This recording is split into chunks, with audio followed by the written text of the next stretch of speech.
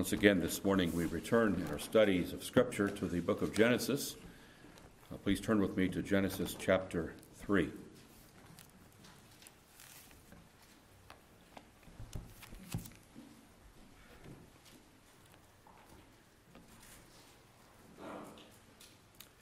I want to begin with verse 7. And this occurs after Eve has taken the fruit of the tree and eaten it in disobedience to God, and also given it to her husband, and he ate. Verse 7. Then the eyes of both of them were opened, and they knew that they were naked. And they sewed fig leaves together and made themselves coverings. And they heard the sound of the Lord God walking in the garden in the cool of the day. And Adam and his wife hid themselves from the presence of the Lord God among the trees of the garden. Then the Lord God called to Adam and said to him, "Where are you?" So he said, "I heard your voice in the garden, and I was afraid because I was naked, and I hid myself." And he said, "Who told you that you were naked? Have you eaten from the tree of which I commanded that you should not eat?"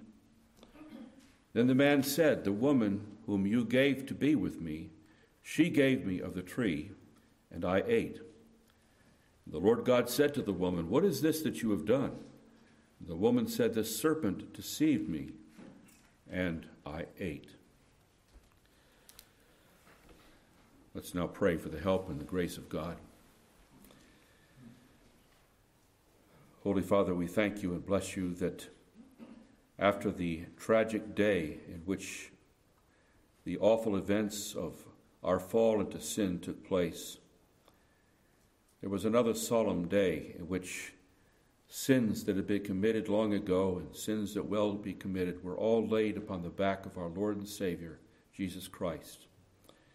And we do thank you that you have given unto us not only an account of how we fell, but also an account of how we might be saved.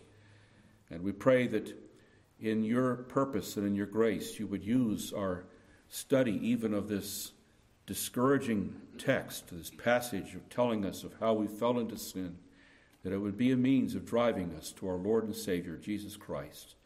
And we pray that your Spirit would be present with us, opening unto our eyes the things of the Word, the things of our Savior, the things of your salvation and of your grace. We pray these things in the name of Christ our Savior.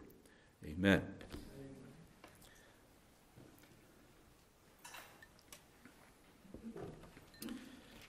There are some texts of Scripture that are virtually the whole Bible in miniature. And because they are short and pithy, they state the truth in a uniquely and forceful manner. And one of these texts that is something of the Bible in miniature is Proverbs 28 and verse 13. And in broad terms, this text, it sums up much of what is in the whole Bible. In the more particular terms, it sums up what we have just read in Genesis chapter 3. In the first half of this text, Proverbs 28:13, is at the top of the sermon outlines that are in your bulletins. And the whole text is then given at the bottom of the page. We're going to return to it at the end of the sermon, God willing. The whole verse, it says this: "He who covers his sins will not prosper, but whoever confesses and forsakes them shall have mercy." This verse conveniently divides itself into two parts. Two persons are introduced. One person in the first half, one person in the second half of the verse. Two opposite courses of conduct are assigned to each of these persons. And then, in the third place, two correspondingly opposite results are predicted of each of these persons. In each half of the verse, therefore, there are three things: a person, what he did, and its result. And it's the case of the first person that especially describes what takes place in Genesis 3, verses 7 to 13. And this is why we have put the first half of this text at the outset, at the top of our outlines: "He who covers his sins will not prosper." And both in Proverbs 28:13 and also in Genesis 3, the person that's in view is a sinner still clinging to his sins. He's covering, therefore, his sins. And the course of action that's described is the action of covering sin. And the predicted result of that course of action is summed up in the words, he shall not prosper. Now, our focus this morning is going to be on the course of action that was chosen by Adam and Eve after they became aware of their sin. Instead of confessing and forsaking their sin, which is the second half of Proverbs 28:13, instead of doing this, they sought to cover it. And this is why the title of this sermon is Covering Sin. Now, some of the verses that we have just read from Genesis 3 were the focus of our last sermon. But it's not my purpose to go through all the things that we studied in our last sermon from verses 7 through 9. But we're going to have an overlap this morning with those verses. And I want to extract again from those verses, and as well also the following verses, and what they tell us about the attempts of Adam and Eve to cover their sin. Now, sinners have always been very inventive in their attempts to cover sins. We come up with all kinds of ways by which we might conceal what we are doing. And especially in pagan societies, they become especially inventive. I remember my parents, for instance, having difficulty getting milk that seemed to be always very watered down, in spite of the fact that buffalo milk in India is very rich. And so they decided, well, I think it was maybe a friend of theirs decided, well, I'm going to go and actually watch the farmer milk his buffalo so that I could see it and run it from my own eyes and make sure that I get good milk. And once you know it, he had a bag of water underneath his shirt, and he had a little tube of water running down in the pail, so that even then he was deceiving, you see, or at least he tried to deceive this missionary about what he was actually doing. Sinners are inventive in covering up their sin and what they are doing.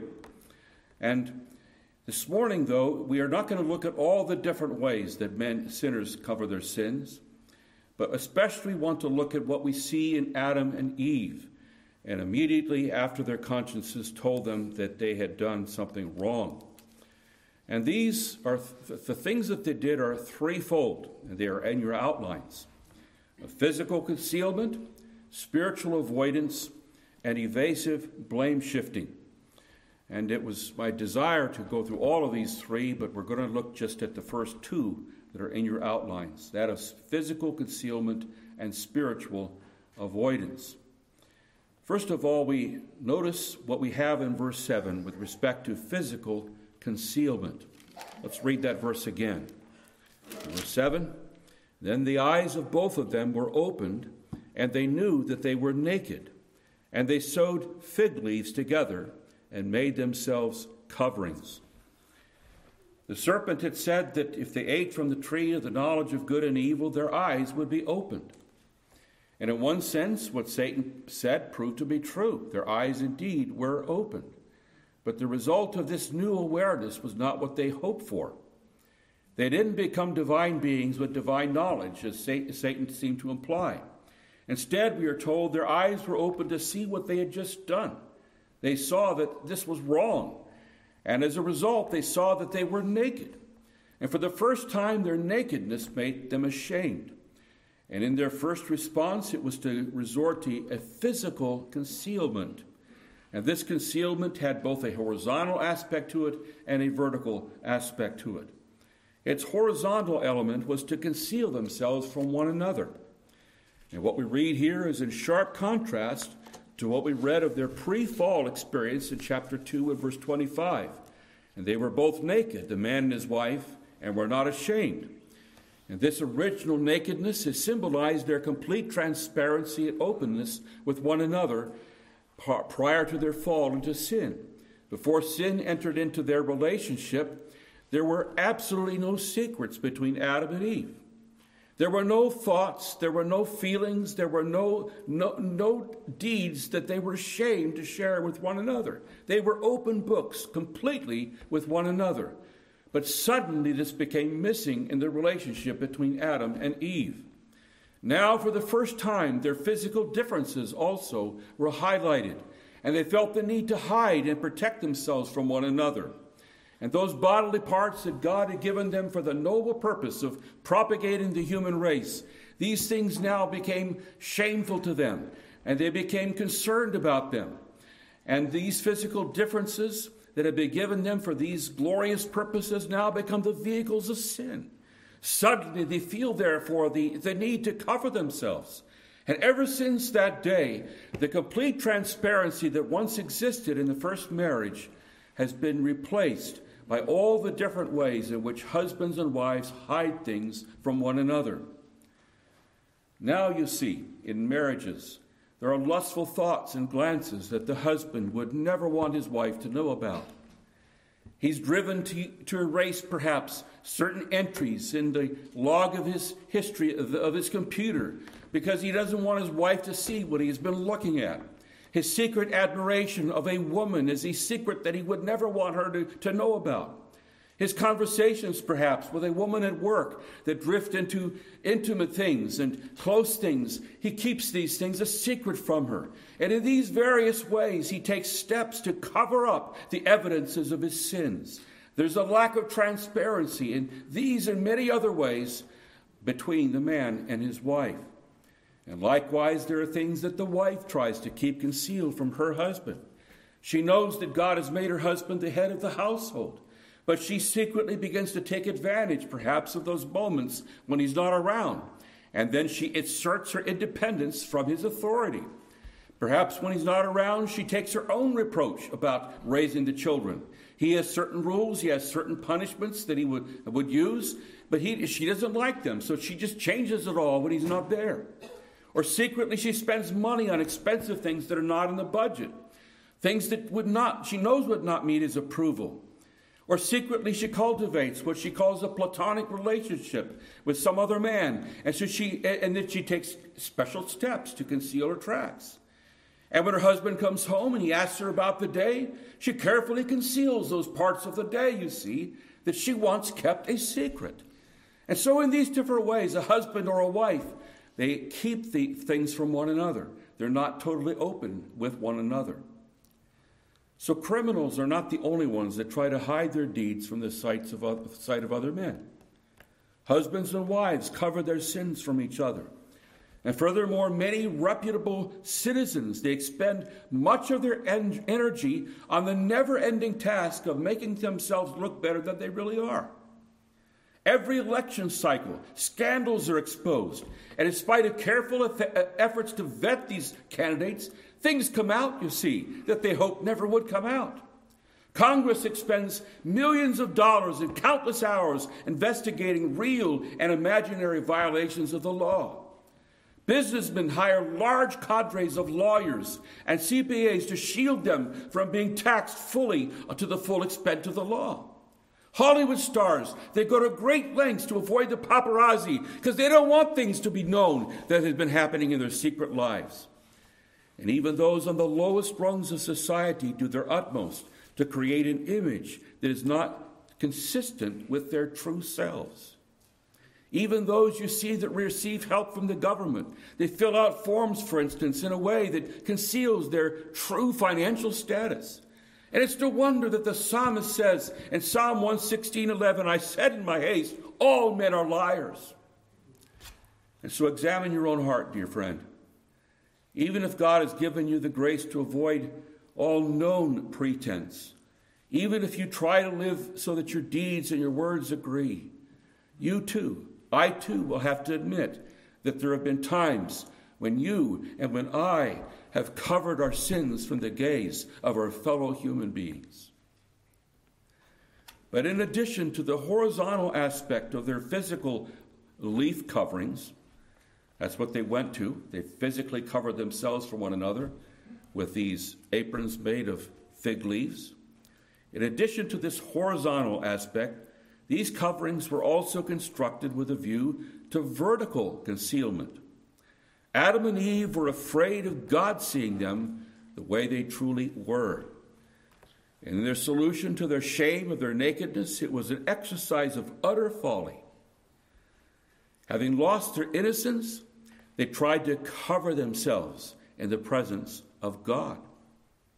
And rather than drive them back to God in humble and open confession of sin, openly confessing everything that they had done, earnestly pleading for forgiveness, instead of all of that, their first response is to hide from God, to conceal themselves by sewing these fig leaves together. And the author of this narrative includes this part of the historical narrative in order that we might all see the folly of concealing our sins from the gaze of an omniscient God. He wants us to see, as we look upon what they did, this stupid thing they did, trying to cover themselves with a few leaves. He wants us to see ourselves, our own hearts, how ludicrous it is to try to cover our sins in the sight of an omniscient God. Now, in the hearts of Adam and Eve, conscience began to scream loudly. And unless your heart is hardened beyond remedy, your conscience also tells you from time to time that something's not right. In your heart, in my heart, there is a busy courtroom that takes place. Opposing parties are wrangling in this courtroom of our hearts. And there's no county courtroom where there is such special pleading used more cunningly than takes place in your heart. There are no defense lawyers, you see, that are out there in the world defending people, whether they deserve it or not, that are so clever as our own hearts are defending ourselves from ourselves. No effort is spared, you see, as your lawyer-like mind constructs ways to hide the ugly side of your sins in the sight of God, and to think of your so-called virtues as being the better part and what's your real self. And as a result, your heart constructs various ways by which you assuage your conscience before God. But as long as you avoid the unreserved confession of sin and the only true covering provided for sinners, even the Lord Jesus, as long as this takes place, all of your attempts, all of my attempts to cover our sins in the sight of God do not impress him in the least. The vain ways that men and women try to cover their sins from the sight of God are multitudinous.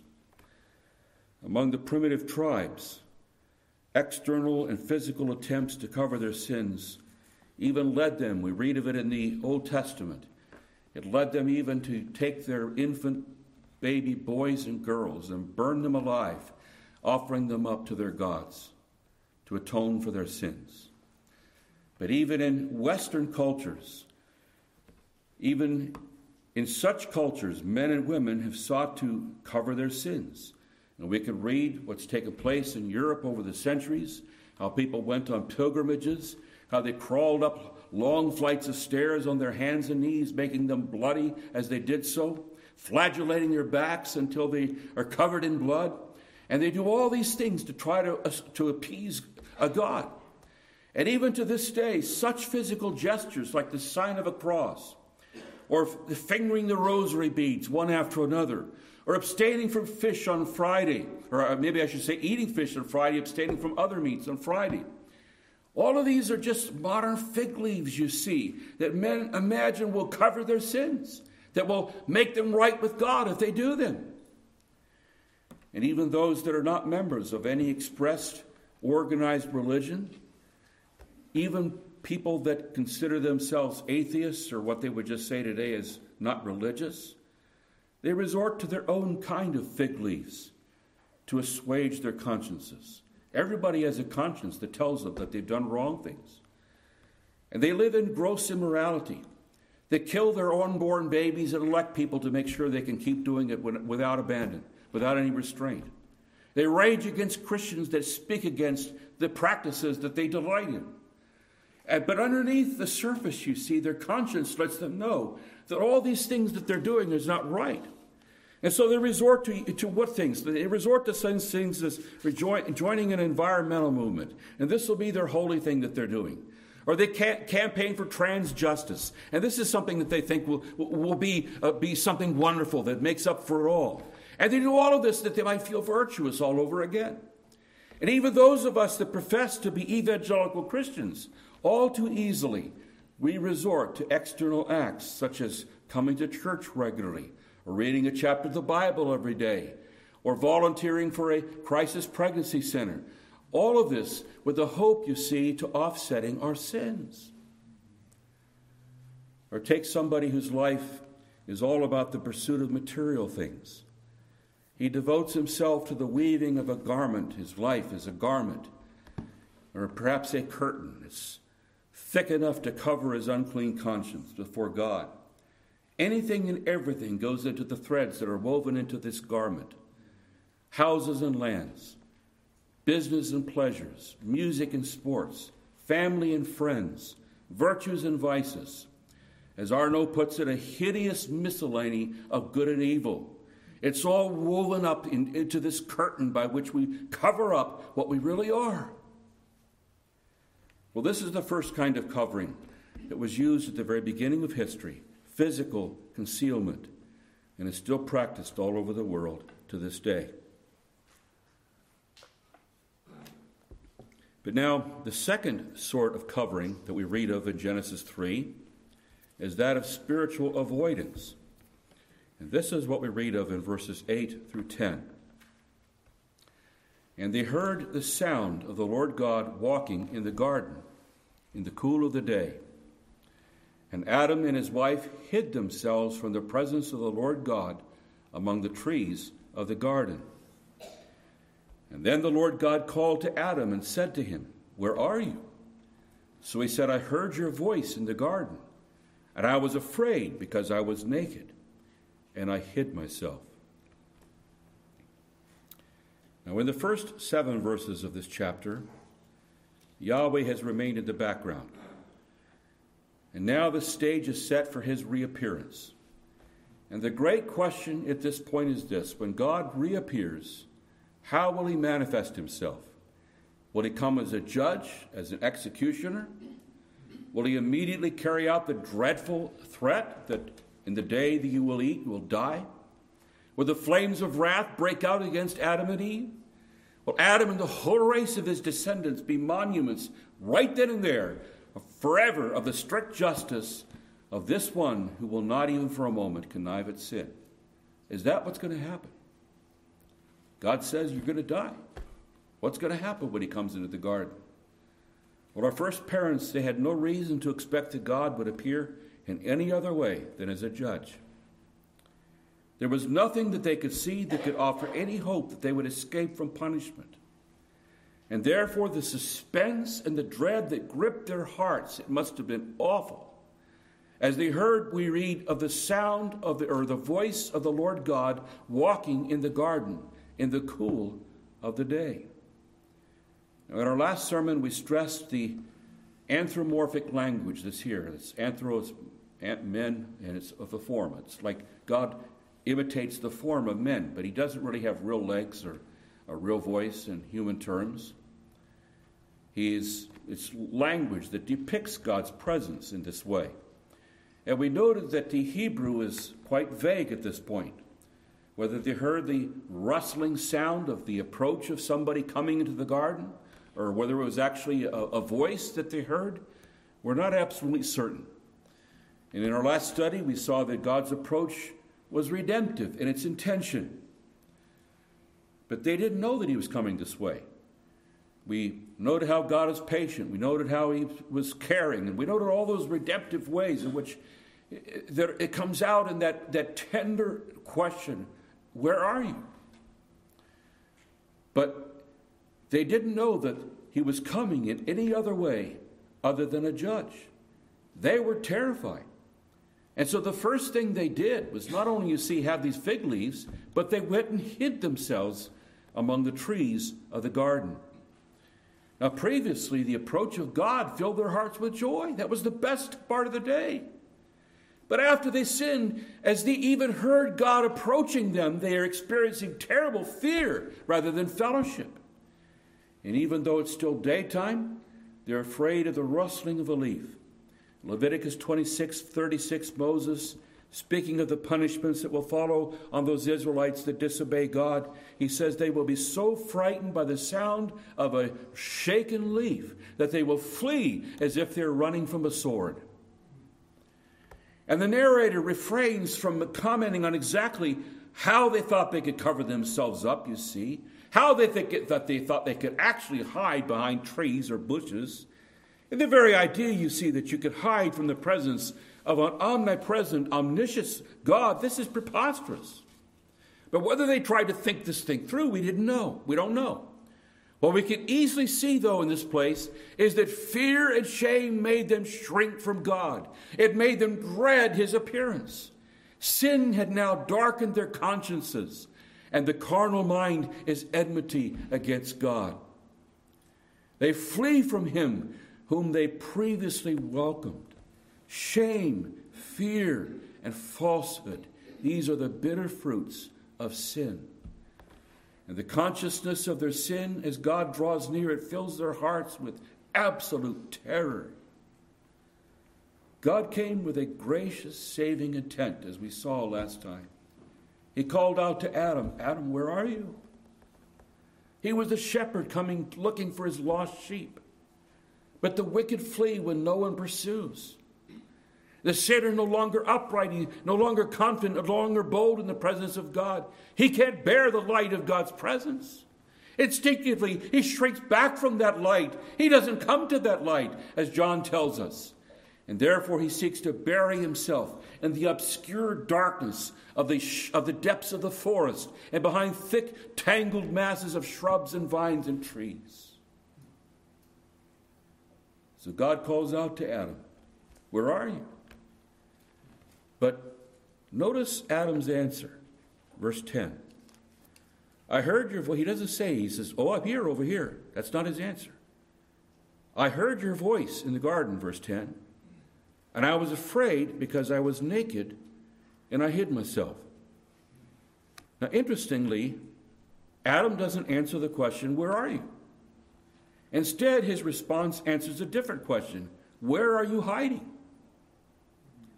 Hiding from God in order to avoid meeting God, this is abnormal. This calls for an explanation. And his response, though, it partially avoids giving the real reason why he's hiding. He says, "Yes, I hid from you," but he doesn't give the real reason. The real reason for his hiding was not, as Adam says, that he was physically naked. That's what he says. The real reason at this point is the fact that he knew that he had sinned against God. And at this point, he was no longer completely naked, for he's wearing his fig leaf apron. And the real reason is not this nakedness, so to speak. It was that he had sinned against God, and he was afraid of what God is going to do. And in addition to his own nakedness, he explains that his hiding in fear, it was due to hearing God's voice, or as the ESV puts it, hearing God, the sound of God in the garden.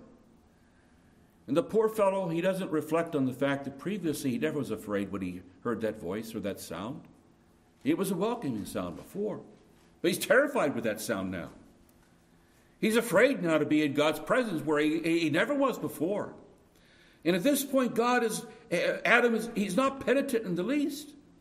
If he at this point was truly repenting of his sin, he would have given as the reason for his fear, "I have sinned against you, God. Would you please forgive me?" He doesn't say that, though. As Luther notes, instead of saying, "I have sinned," he says in reality, "You, Lord, you sinned. I would have remained holy in paradise if you didn't come and try to check this all out here. Everything would be just all right. If you just been quiet, if you just stayed away, all would be fine." Instead of confessing his sin, Adam entrenched himself all the more deeply within his gloomy retreat. He refused to make a full and frank, open and honest confession of his sin. A penitent and a broken heart would have led him not to flee from God, but to God. But he fled from God. A penitent heart would have prompted him not to cover his sin, but to spread it all out in the open and say, "Lord, this is what I did. I'm sorry. Please forgive me." But he hid it instead. So under the second heading, we have called Adam's response spiritual avoidance. And what he does here, is a forecast of all the efforts of sinners to avoid God and His Word. And often this effort to avoid God and God's Word, it's expressed by finding fault with the instrument of the exposure, finding fault with the preacher, the one that brings the Word, the one that is the messenger of God. It's God's Word, you see, that exposes Adam's sin. Adam doesn't want to hear it. It's been the same ever since. Please turn with me to Matthew chapter 11. Matthew 11, we have a vivid display of this principle.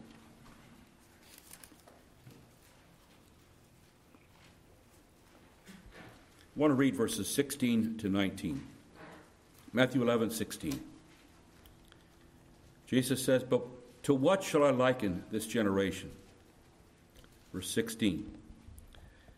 "It is like children sitting in the marketplaces and calling to their companions and saying, 'We played the flute for you, and you did not dance. We mourned to you, and you did not lament.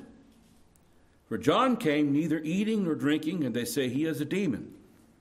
The Son of Man came eating and drinking, and they say, look, a glutton and a winebibber, a friend of tax collectors and sinners. But wisdom is justified by her children.'" John the Baptist was the greatest preacher of the Old Testament era. Jesus was the greatest preacher of the New Testament era.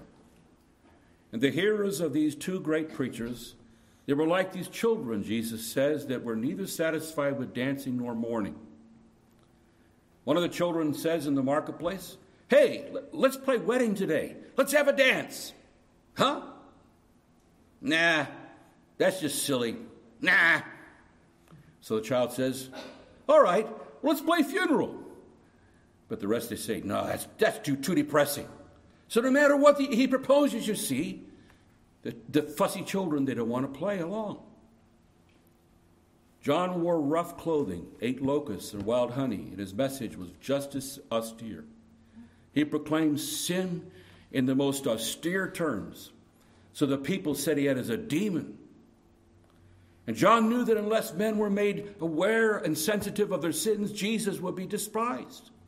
But the people said of John, "He's so unconventional. He's so weird. He must be demonic, you see, to behave like this." So they rejected John's preaching because it's austere. And then Jesus comes. He's like the other band of children. He's the opposite, you see.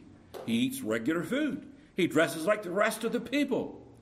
But when the religious leaders, they hear him preach the gospel with this welcome of sinners, when they see him going to sinners and sitting down to eat with them, to take the gospel to them, they're scandalized at this one who welcomes sinners and invites sinners. And in both instances, the instance of John, the instance of Jesus, just like in the two cases of the children, they opposed the instrument that would expose their sin, the people that day. By rejecting both Jesus and John, they showed that they just didn't want their sins exposed. And in the same way, one of the ways that people hide themselves from the exposure of God's word is to criticize and complain about the preacher. Or they cover their sins by complaining about the people in the church. Or they complain that the church is always asking for money. Or that the people are not very friendly. I stood there for a while, nobody talked to me when I went there. Or they complained about the sermon being too long. Or the pastor, he didn't come and visit me. He never called me when I was sick. Or that there are hypocrites in the church. Or that the hymns, I didn't know those hymns. So I don't want to go there. Or that their parents took them so much to church that they got tired of it when they grew growing up. Or they know most of the Bible, and so they're not hearing anything new, so they don't need to come and hear the preacher. They come up with all these excuses, you see, as to why they don't want to hear God's word. Now let's ask whether these same people would use the same logic about their favorite sport. Let's say their favorite sport is football. Football fans, they have this amazing capacity to remember all the details of different plays that were made, and they have statistics about certain quarterbacks, their favorite players, their various technical rules. They know all these rules that most people don't know about because it's only football people that are really into it that know all these little technical things. And another characteristic of a real football fan is his commitment to his team. Even in a losing year, against all odds, even during a bad year, he perseveres in his commitment to that team. And even after that year, he keeps up with the trades that are taking place and the scouting, and maybe we're going to get better next year. So we're going to get this player up on our team. And this is his life, you see. So I wonder what kind of excuses he would use now to stop attending football games, except on rare occasions. Well, here, let me give you an example of the excuses that he might use. Every time I went, they asked for money, right? The people that I sat with, they didn't seem very friendly, so I don't go anymore. The coach, he never came to visit me. The referee, he made a decision that I didn't agree with. I was sitting with hypocrites. They only came to have other people see what they were wearing. And then there were some games, they went overtime.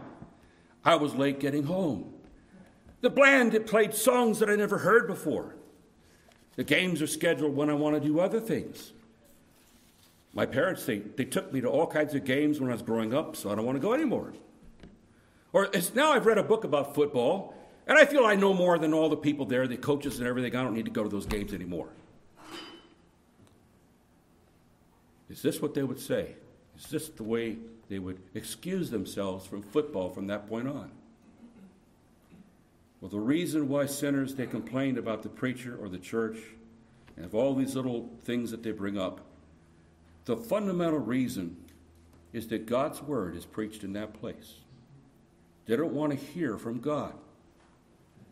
And God's presence is in that place. And the real issue, you see, is aversion to God and aversion to God's word. Because God and God's word exposes their sin. Adam tried to cover his sin with all of his talk about being naked and so forth, but the real reason was his aversion to the presence of the holy God. So he seeks the covering of bushes and trees. It's a covering, you see, that rightly could be called spiritual avoidance. You don't want to have your sin exposed. You don't want to have to confess it and forsake it. So you avoid that place where that sin will be exposed. You avoid the place where God's special presence is manifested. You resort to the trees of the garden, like a career that demands Sunday work. Or you immerse yourself in other pursuits, such as skiing or football or concerts or fixing up your house or weekend getaways. But the real reason, my friend, why you hide behind all these excuses that would keep you from hearing God's word is not the little excuses that you make up. It's just that you don't want to be in the presence of a holy God that exposes your sin and will ask you to repent of that sin. Turn with me, please, to the Gospel of John, to John chapter 3. John 3 tells us why men don't want to come to church, why they don't want to hear a sermon, why they don't want to be in the presence of God and his people. John 3, verse 19. And this is the condemnation, that the light has come into the world. That's Jesus came into the world. And men loved darkness rather than light, because their deeds were evil. For everyone practicing evil hates the light and does not come to the light, lest his deeds should be exposed. But he who does the truth comes to the light, that his deeds may be clearly seen, that they have been done in God. The real reason for skipping sermons, the real reason for not wanting to be around God's people, not wanting to be where his worship takes place, is spiritual avoidance. It's a form of covering, you see, a form of hiding oneself or covering oneself from God, whose holiness exposes sin. Turn with me, please, to 2 Timothy chapter 4.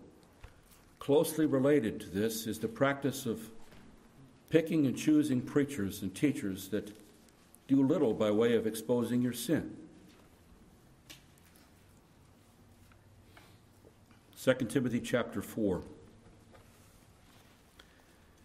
This chapter we read, first 5 verses, I charge you, Paul says, and this is, by the way, the last chapter of the Bible that Paul wrote.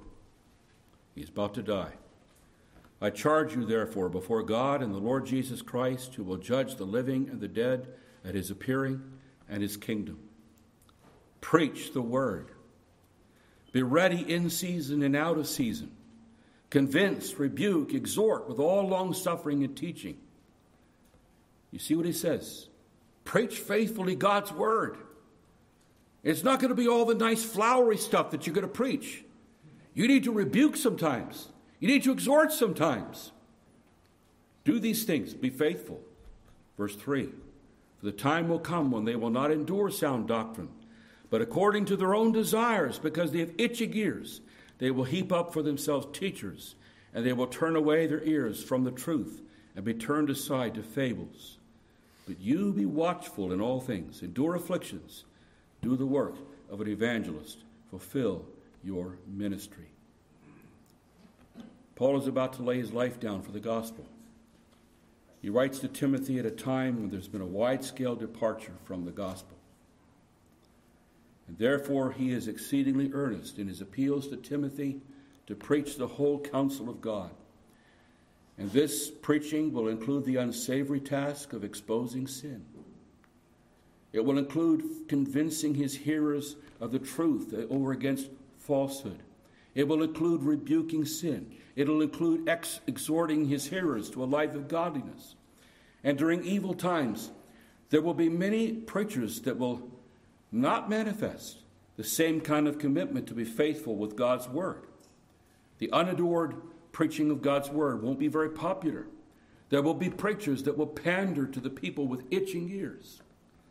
They will have all their sermons about positive things and how they can have a positive self-life, do better things, and how God is in their corner and he's going to do great things for them. All their stories they tell these fantastic stories and these fables that go along with this kind of preaching. This is what they would rather have, you see. And at such times, men and women, they would go from place to place. They are sermon tasters in such an age. And they'll latch onto the kind of preaching that makes them feel good about themselves. And like Adam in the garden, they'll stay away from preachers that make them feel uncomfortable in their sins. Now, please don't misunderstand me here. I am fully aware of the benefit to finding a ministry where your soul is fed, and sometimes in two equally faithful places. One person's preaching might be more edifying than another person's preaching. I'm fully aware of that. Albany Baptist is not the only faithful church in this area. I'm also fully aware that there are many faults that I have as a preacher. And I could give you a whole list of them. And you can come to me with some criticisms if you want, but you probably don't need to, because I could give you 4 or 5 for every one that you come up with. So I already got it. And there have been countless times in which I'd wished I'd done a better job of this or that. I'm fully aware of all that. But I do know this, that your pastors in this place, they make a sincere effort to preach the whole counsel of God. This is what we try to do. We do so with many frailties in our approach and sermons, and many times we regret things that we wish that we had preached it this way or that when we look back over it after the Sunday takes place. But it's our sincere desire that God's presence and power will be manifested among his people, and that his word would be faithfully delivered to God's people. And therefore I would warn you against covering your sin by someday seeking out a ministry that just panders to those types of people that want prophets that only prophesy smooth things. And if you do this, you will do it to your own peril. Beware of seeking the trees and the shrubs of a ministry that allows you to be comfortable in your sin. But getting you to feel badly about sin is not all that needs to take place as the word is preached. As we draw near to the end of this sermon, I want you to turn with me to the greatest chapter of open and honest confession that I know of in the Bible. And perhaps some of you already know the place that I'm talking about. I'm talking about Psalm 51. Please turn with me to Psalm 51. As we draw near to the end of this sermon, I want to underscore the second half of the proverb that we began with. It's at the bottom of the page. The first part is, he who covers his sin will not prosper. That's what we'll be talking about.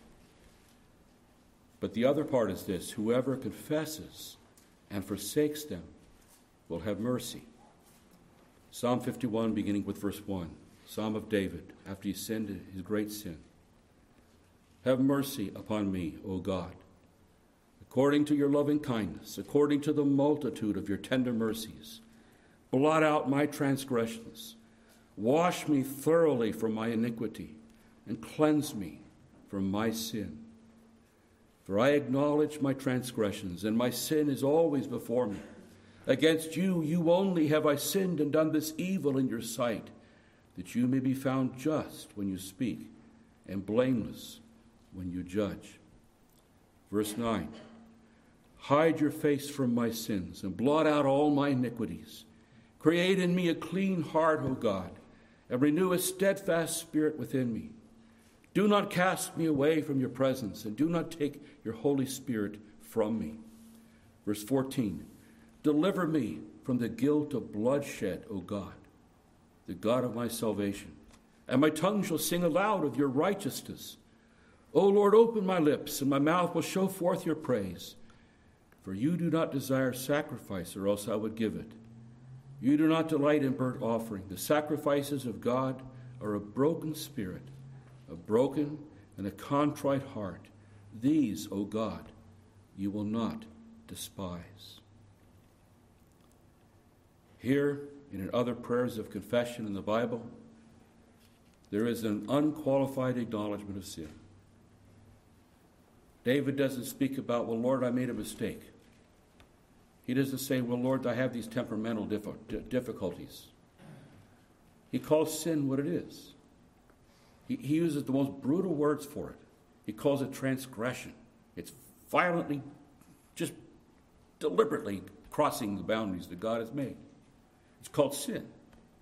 It's called iniquity. It's called evil.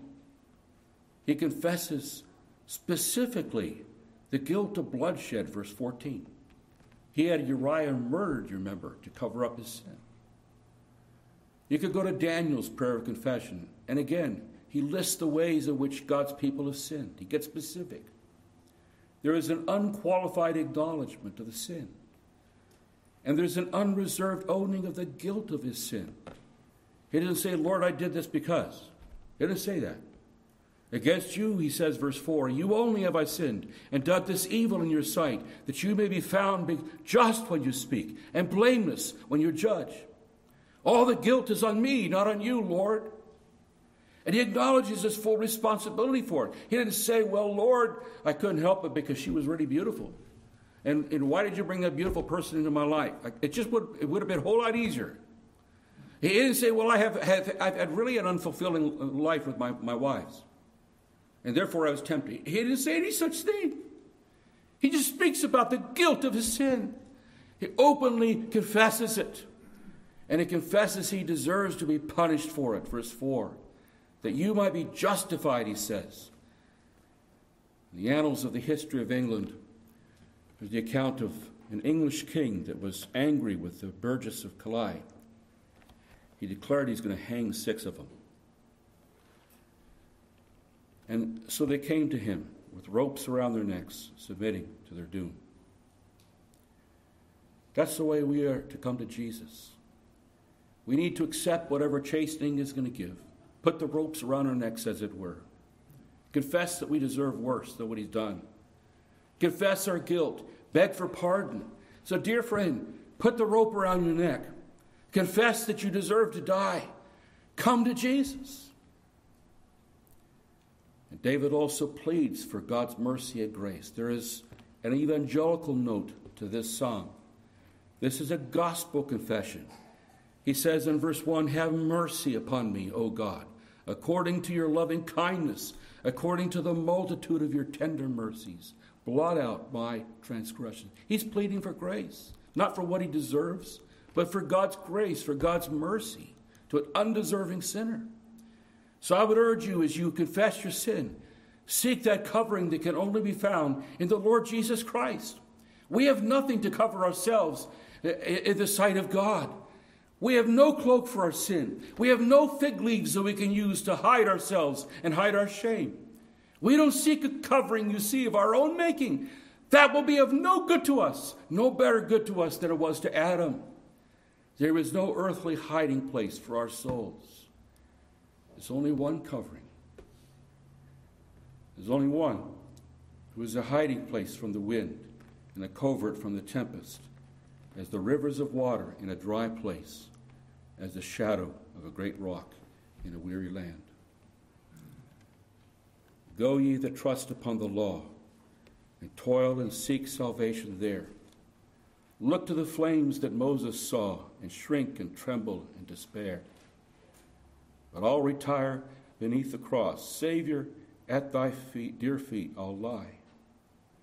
And the king's sword that justice draws, flaming and red, shall pass me by.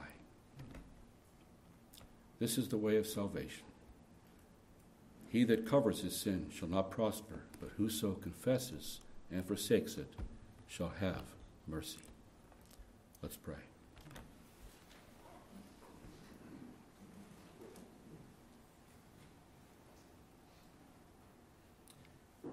Holy Father, we thank you and bless you that we have this passage that describes all too vividly our own hearts and what we resort to by nature. Help us to learn from this. Help us to be honest as we try to cover ourselves before you. Help us to realize it's of no use.